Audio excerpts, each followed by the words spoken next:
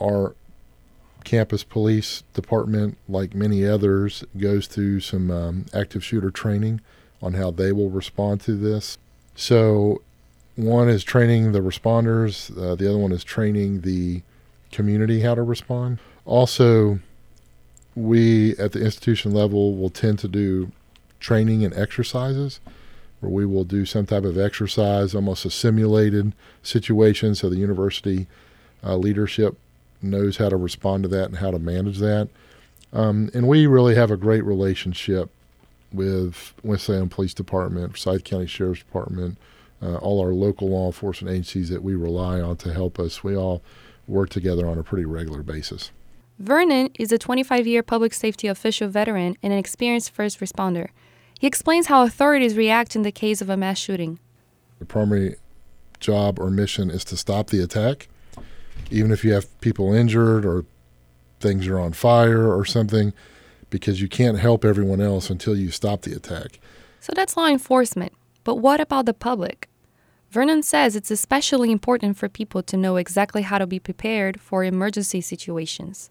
So there's a couple things that the general public can do. The first one is there's some training that's called Run, Hide, Fight. It's available on YouTube.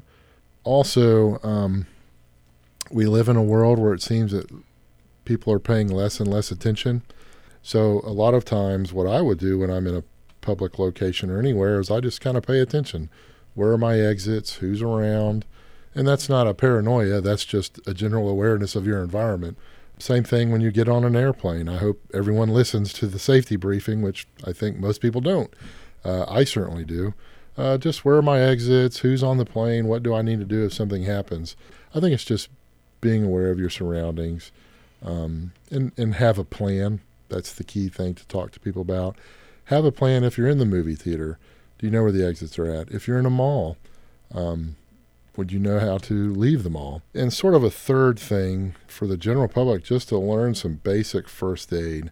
Vernon says the good news is that emergency management has improved in the past few years, but that's come at a cost.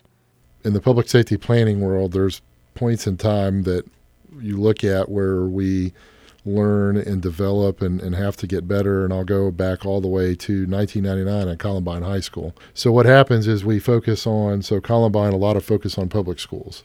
And then Virginia Tech and some other incidents that happened around that time said, now we need to focus on institutions of higher ed.